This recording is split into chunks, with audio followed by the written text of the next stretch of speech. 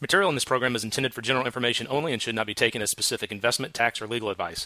None of the information contained in this podcast is intended by the host to be a solicitation for the purchase or sale of any security. SmartVestor Pro is for customer service only and does not reflect quality of investment decisions and is not connected to investment returns. Further information is available by contacting Richard Young Associates, a registered investment advisor. Securities sold through Independent Financial Group, LLC, member of FINRA and SIPC. Welcome to Money MD, where the money doctors are in the house and giving out prescriptions for better financial health and making smart decisions with your money. We give common sense solutions to your complex problems. I'm Steve Marbert, a certified financial planner and an investment advisor with over 20 years of experience providing financial planning and investment advice. And I'm John Travis. I have an MBA in finance, also a Dave Ramsey SmartVestor Pro, as are you. Yes, Dr. we are. Marbert. We are both SmartVestor Pros. Absolutely. Excited about that. I've been helping corporations and individuals for over 20 years with financial planning and investments. We're excited to have you listen to us on our weekly show here. Our podcasts are exclusively up every Friday afternoon now. So you can catch us on iTunes. You can catch us on our website, moneymd.net. Yeah, and you can go to moneymd.net. And Steve, there's a link in the right-hand corner that you can access all the podcasts. We have them broken down into different topics, so you can go back and catch a particular show or a particular topic that you want to listen to, and just check us out on your leisure. Exactly. No excuse for not listening to the Money Doctors this week. And do check us out on our website, moneymd.net, where you can link to us there and ask us your questions. We would love to hear from you. And you can also reach us directly by email at info@moneymd.net. Well, John, I think we have a great show lined up for today. In fact, we're talking about the markets. We're talking about shopping tips. Yeah, we got a lot of good stuff here. It's loaded here. We're going to start off with an article from CNBC, and Steve, this is really interesting. The title of it is why the sell everything crowd has really been wrong, and there's some really big names out there that have been calling for markets to go down, and they've done exactly the opposite. We're going to dive into that a little bit, and don't want to say we told you so, but I mean, this is what markets do. No one can predict them. I don't care how smart you are, how much access to information you have. No one knows the direction. We do know that they do go up more than they go down. That's right. So, yeah, we're going to dig into why that is, that all these, naysayers about the market were wrong this time. So that's going to be a great topic. And then we're also going to talk about shopping tips to save big. There are techniques you can use to save a ton of money when it comes to shopping. And people have bad habits when it comes to shopping. That's the problem. Just don't go. They're bad habits. That's the right answer. You're right, John. But if you do go shopping, there are ways to do it. We have 10 tips here to make your shopping experience much more successful and save you a ton of money. So tune in for that. So stay tuned for that. But we're going to start off here with the financial fact of the week. Yeah, this comes from the Employee Benefit Research Institute. And, Steve, it's interesting how retirement has changed over the last 25 years. Back in 1991, 89% of American workers expected to be retired by the age of 65, and today that number has dropped significantly to only 57%. So most people, and we see that coming in our front doors, people are saying, hey, I'm going to work till 66, 70, and that's just a different mindset than it was 25 years ago. So I think some things probably have changed. Yeah, they really have. I mean, one of them obviously is companies are not offering pension plans like they used to. So you don't have that pension at age 58 like all the folks out at SRS do, where you can count on it and, wow, you can just retire. It's the natural age to retire because that's when your pension kicks in. Now it's up to your 401k, and Social Security, of course, doesn't kick in until 62. That's not enough for most people. 62 at a much reduced rate. A much reduced rate, 70% for people our age. Mm-hmm. So, most people are sticking around now to age 65 if they can. Plus, we're living longer. Yeah. So, another good reason to work longer. Yeah, well, yeah. I mean, there's a balance there. There is a balance. Yeah, I'm not saying you should work 80 hours a week. That's John, right. But, that's right. I mean, maybe 30, 40, It's a phase 2 retirement. Right. Exactly. Exactly. So that's a great fact of the week. Okay, and that leads up to our first topic here. Why the naysayers, the talking heads out there are so wrong once again. Yeah, interesting, Steve. This is from Jeff Cox. And, if you believe it's time to sell, you're in a pretty lofty club. I mean, folks like Jeff Gunlich and Bill Gross, Carl Icahn, they're all members of this club of selling. That's just to name a couple of them. And, many investors, in fact, have taken up the bearish calls. They're yanking money from the U.S. Stock market and shifting it, in some cases, overseas. Some cases are going to cash. We do see emerging markets doing very well. They had the largest inflows ever of cash going in there. Bonds are raking in money. That reflects, pervasive risk aversion that's really dominating the retail investor sentiment at this point. So, of course, Steve, this is a perfect setup, right? For a market rally. Exactly, not a drop. Most people wouldn't view it that way, but we're not trying to predict the markets. No one can do that, so don't take that the wrong way. But despite a decidedly mild downturn in late July and in early August, the stock market has met all the pessimism with a convincing upturn. And if you look at the S&P 500, it's up 6 to 7% year to date. It staged a tremendous rally from the February lows, almost 19% increase. And that was a time that it seemed the U.S. markets were descending into what was going to be a prolonged funk. So, again, no one sat in there in February and saying, hey, now's the time to buy. I mean, most people were calling for gloom and doom. Yeah, that's exactly right. Despite all the naysayers, the market took off following February's drop. So it's interesting. Yet some of the market's biggest names are still in the sell everything camp, as Gundlach, the widely followed often precedent CEO of Double Line Capital, described in his philosophy in a recent interview. He said the artist Christopher Wool has a word painting. Sell everything, or sell the house, sell the car, sell the kids. And he said, that's exactly how I feel. Sell everything. Nothing here looks good, Gundlach told Reuters here recently. He said the stock market should be down massively, but investors seem to have been hypnotized by the nothing can go wrong idea. I think that's funny. I mean, we also hear these comments occasionally from clients, that are kind of the doomsdayers, that are being very conservative. And they're almost angry when the market defies them and still goes up. I mean, it just goes to show how unpredictable the market is. It really is. And there's a gentleman named Nick Colas. He's a chief marketing strategist at Convergex. And he's been keeping a tally, Steve, on these big-name bearish forecasts in addition to Gundlach. And it sounds something like this.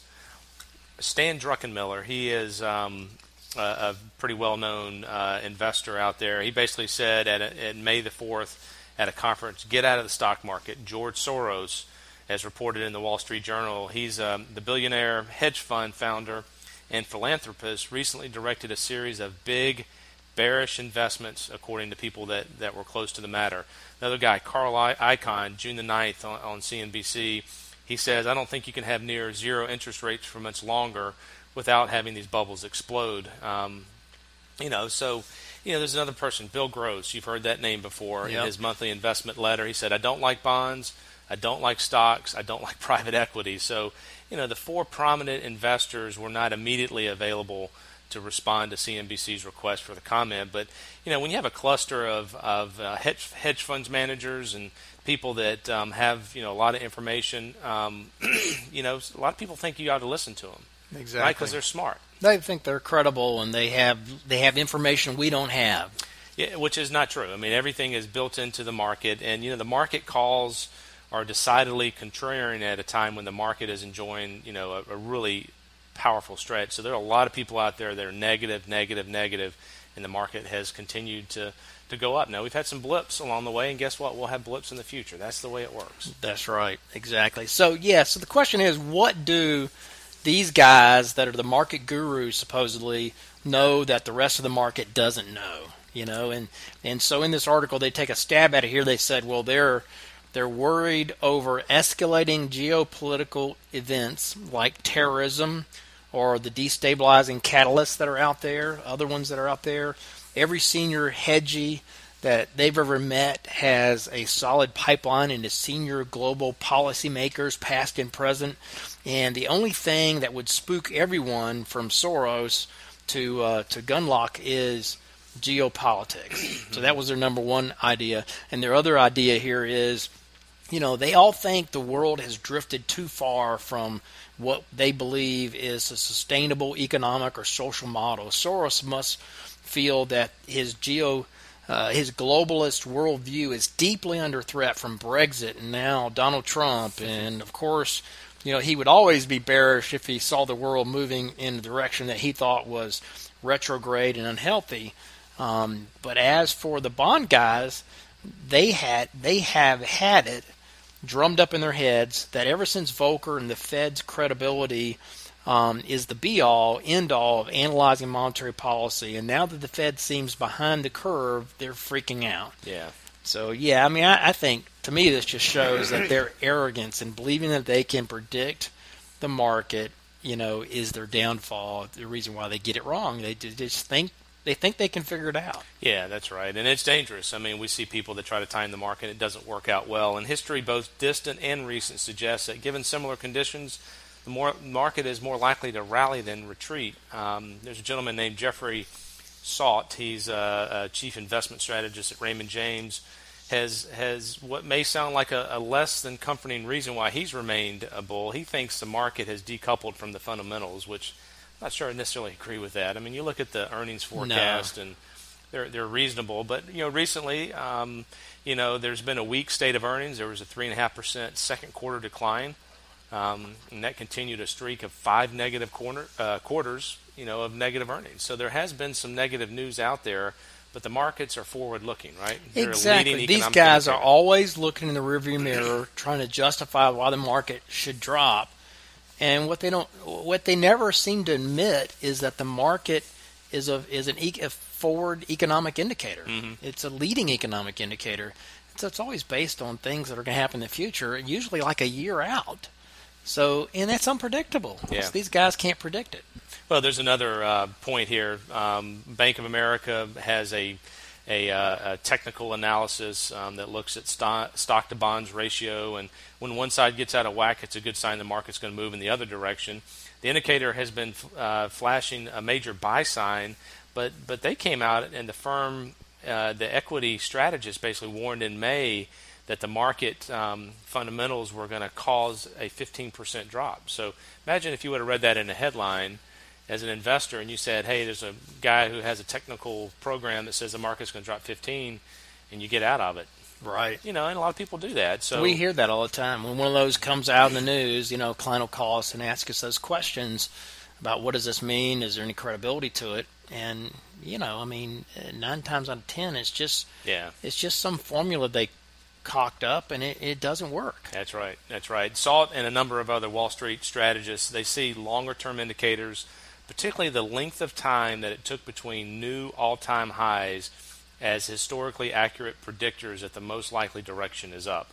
I mean, again, who knows which direction it's going to go? It's based on corporate earnings. No one can predict it. So, be diversified as you go through your investing life.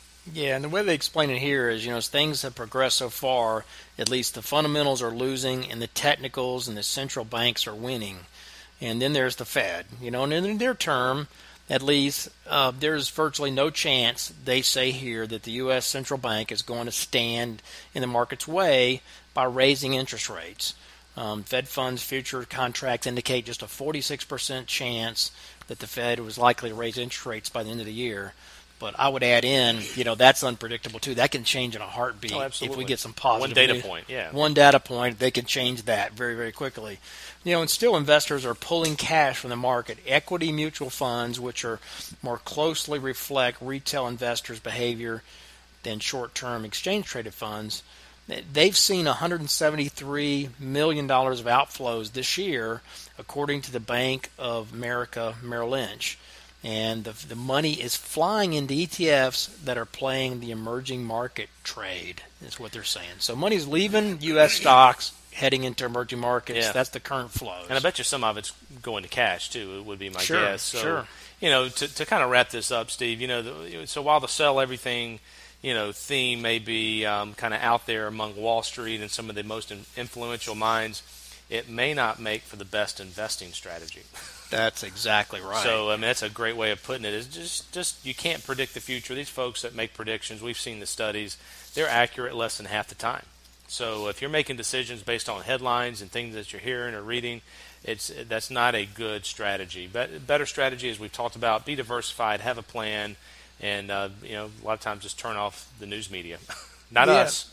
Not us. We don't listen to us. We're not the talking heads, but turn off the talking heads. Yeah, I mean, that noise out there, they think they know what they're talking about. They're just trying to make news. It's entertainment. It's entertainment. You know, they can't predict what's going to happen next week, and that's what's going to affect the stock market, not what's happened so far this year going forward. Yeah. So, good topic. Okay, and that leads us up here to our question of the week. Which leads us to the next prediction, Steve. What's the market going to do if Trump wins? Oh, that's a great question, John. Here, let me see. It's going to go up, and then it's going to go down some, and then it's going to go back up again. Okay. And, yeah, markets are going to do what markets do. That's right. They'll go up and down. Up and down. They'll go up and down. They'll probably trend upward, which is what they've done historically. Over time. Hey, now, I will say that, the markets don't like uncertainty, and that's why there's some people think Trump is kind of a wild card, is how he's described. So it gives some people pause, but, it's really more about policies, Congress, who holds control of Congress, capitalism, taxes, things like that. And those policies and procedures will drive, they will help shape corporate earnings. Corporations are out there looking for new ways, new technologies, new customers, and so forth. That's going to ultimately drive the market. That's exactly right. That's right. Good question of the week. Okay, and that leads up to our next topic here, and that is shopping tips to save big. This is a good article. It's out of My Year Without Clothing, clotheshopping.com. Interesting website. Is that really a website? But she wrote a good article here about some tips here, and obviously it was a lady who wrote this article, but saving money, living on a budget, that can only be successful if we know how to shop smart and keep the binge shopping under control. And for some people, that's not a problem because they're inherently thrifty and they're savers. But for most of us, over-shopping is a huge temptation, and it threatens to derail even the best-laid financial plan. And with the ease of today's online shopping, I mean, the risk is as big as ever. Oh, it really is so easy to go online. Man, Amazon is amazing. I find us on there every day. Now, shopping for things that we use every day, but man, and all you have to do is breathe wrong, and you bought it. Mm-hmm. I mean, they got it that good. They make it easy. They make it easy. One click, yeah. Boom, it's coming. It'll be on your doorstep before you even realize you bought it. It's free shipping. That's right. They're good at it. You got to give them credit. Yeah, but regardless of how thrifty you are, I mean, everyone has their area where they're tempted to overspend. I did some planning with a lady here a number of years ago. She had the worst spending problem I had ever seen, John, and I have ever seen to this day. I figured out that she averaged about $5,000 every time she went online in the few months of spending that I analyzed for her. I mean, she was shocked and dismay, really, to find out that she had spent $68,000 in 1 month, and she couldn't account for most of it. For her, antiques was her big temptation. Of course, I mean, this was an extreme example, but everyone really does have their area of risk, and it can easily derail your plan. Fortunately, there are some simple techniques here that will help you to avoid overspending and will save you big when it comes to shopping. So here are the 10 money-saving techniques for smart shopping and saving money. Yeah, number one here on the list, Steve, is shop with a list. It's very simple, but this is our number one tip, and it's for good reason. I mean, a lot of people overspend or buy things they don't want, they don't need, they end up never using because they haven't prepared properly. I mean, this is your hard-earned after-tax cash and your time as well that you're spending. So, it's worth a few minutes of preparation. So before you set off on your shopping trip, prepare. I mean, review what you already have in your closet, cupboards, home, garage, whatever, and then write a list of gaps, things that you'll need when you go to the store, and make sure they're genuine needs, not frivolous, wants and things like that. And there's certainly a big difference between the two. And finally, remember to use that list when you shop. I mean, that list will be no good crumpled up on the bottom of your car floor or jammed into your pocket. Use it and only buy things that are on that list. So, great tip. That's a great one. Yeah, great way to start off. It's a number one for a reason. That's a good one. Shop with a list. Next one here is to set a budget for each spending trip. Steve. I know, the B word. No, I hate to use it. The word budget. That's right. But this is important. Many people, they overspend on things they don't want, need, or can use because they had no parameters around their spending. It's not a smart way to shop. You need to set a ballpark figure on what you're going to spend on this trip. What's comfortable for you to spend and what makes sense for you to spend on this shopping trip. You want to feel great about the shopping trip long after the ink has faded on your receipt. And one way to do that is to make sure you don't buy more than you can afford. So set your budget. And just like the list, stick to it. Whatever your budget is, $50 or $500, stop shopping once you hit that limit. So set a budget before you go shopping. I like that. Say, we're going to spend, whatever it is, a couple $100 this trip. Have an estimate of that and don't stick to it. So that's a good one. Next one on the list is pay with cash when at all possible. Now, this is one of the old ones from Larry Burkett, back in the day. Yeah, so like Dave Ramsey as well. Exactly. Everybody today wants to use their credit card. They want to use their debit card. But research is clear. You pay 20 to 50% more when you shop with the magic plastic, whether it's a credit card or a debit card. There's something about that magic plastic that can make us feel like we're using Monopoly money, play money. Yeah, like it's not real. Unfortunately, those credit card fees are very real, and so are those payments. So once your list is prepared and you have a realistic budget you can stick to, withdraw your funds in cash and use only cash for that shopping trip.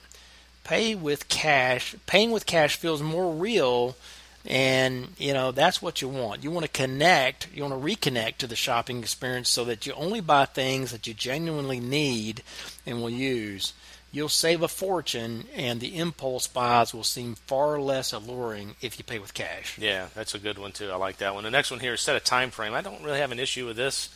I don't, really like to spend a lot of time. No, right. In there, Us guys are not like that. No. We're like go for the kill and get out of there. That's right. So don't allow yourself to meander around the shopping center in aimless fashion. I mean, many people, use this as an activity. They like going to the mall and kind of hanging out, and that's not a strategy we would promote or advocate. I mean, if you want to shop smart, this isn't the way to go. So no meandering. Around places. You got to set a specific time frame that you'll complete your shopping, and once that time's over, time to go. Your time is too valuable to spend it mindlessly anyway. I mean, a lot of better things to do, from family to projects and so forth. And once you've bought all you need and nothing you don't, stop shopping. Turn your attention to something else for the day. So set that time frame and then move on. Yeah, that's good. That's good. Set a time limit. I like that. Next one here is to pick a time that's best for you. I mean, shopping can be a fatiguing and stressful activity if you don't shop at the right time that works well for you. When you're shopping in the malls and the stores that are the most busiest at their most busiest time, such as late night shopping or Saturday mornings, that can lead to shopping fatigue where you end up stressed and irritable, and that's not the best state to be in for making smart shopping decisions. So remember that our physical environment affects us, and the overcrowded, jostling environments like congested shopping centers rarely bring out the smartest decision in anybody. Tammy used to go shopping for Christmas in the middle of the night. Like Walmart. That's a great idea. There's no one's there. If you're up and you're comfortable with it. Yeah. You might be a little tired, but yeah, if that's be a little grumpy, but there's no one there, so if that's your deal. Exactly. So pick a time to shop when you're going to be at your most alert and positive, and make sure that you take regular breaks or shop for shorter periods to avoid becoming fatigued. Last minute shopping the Saturday before Christmas is probably not the best way to make good buying decisions. And that's kind of a guy thing. That's what we do. Yeah, and the next one's a guy thing too, Steve. Shop alone. I mean, yeah, we know women will hate this idea, but often, that shopping partners are more akin to accomplices in crime, and they can egg us on to make purchases that we don't want or need, and can have their own, sometimes unconscious, motives for encouraging us to shop. So perhaps they feel a sense of competition, or they want to live vicariously through us and our purchases. Whatever's going on for the other person, what they don't have to live with is the consequences of your shopping. Only you have to live with that. So if you want to go shopping as a social activity, you limit those times like we talked about, but make sure it's purely social with no purchasing allowed. Window shopping or having a bite to eat together is fine, but don't go buying things without a list, without having some predefined goals for the trip. Yeah, I guess the point is don't make it a social experience, right? If it is, it's not going to turn out well. That's right.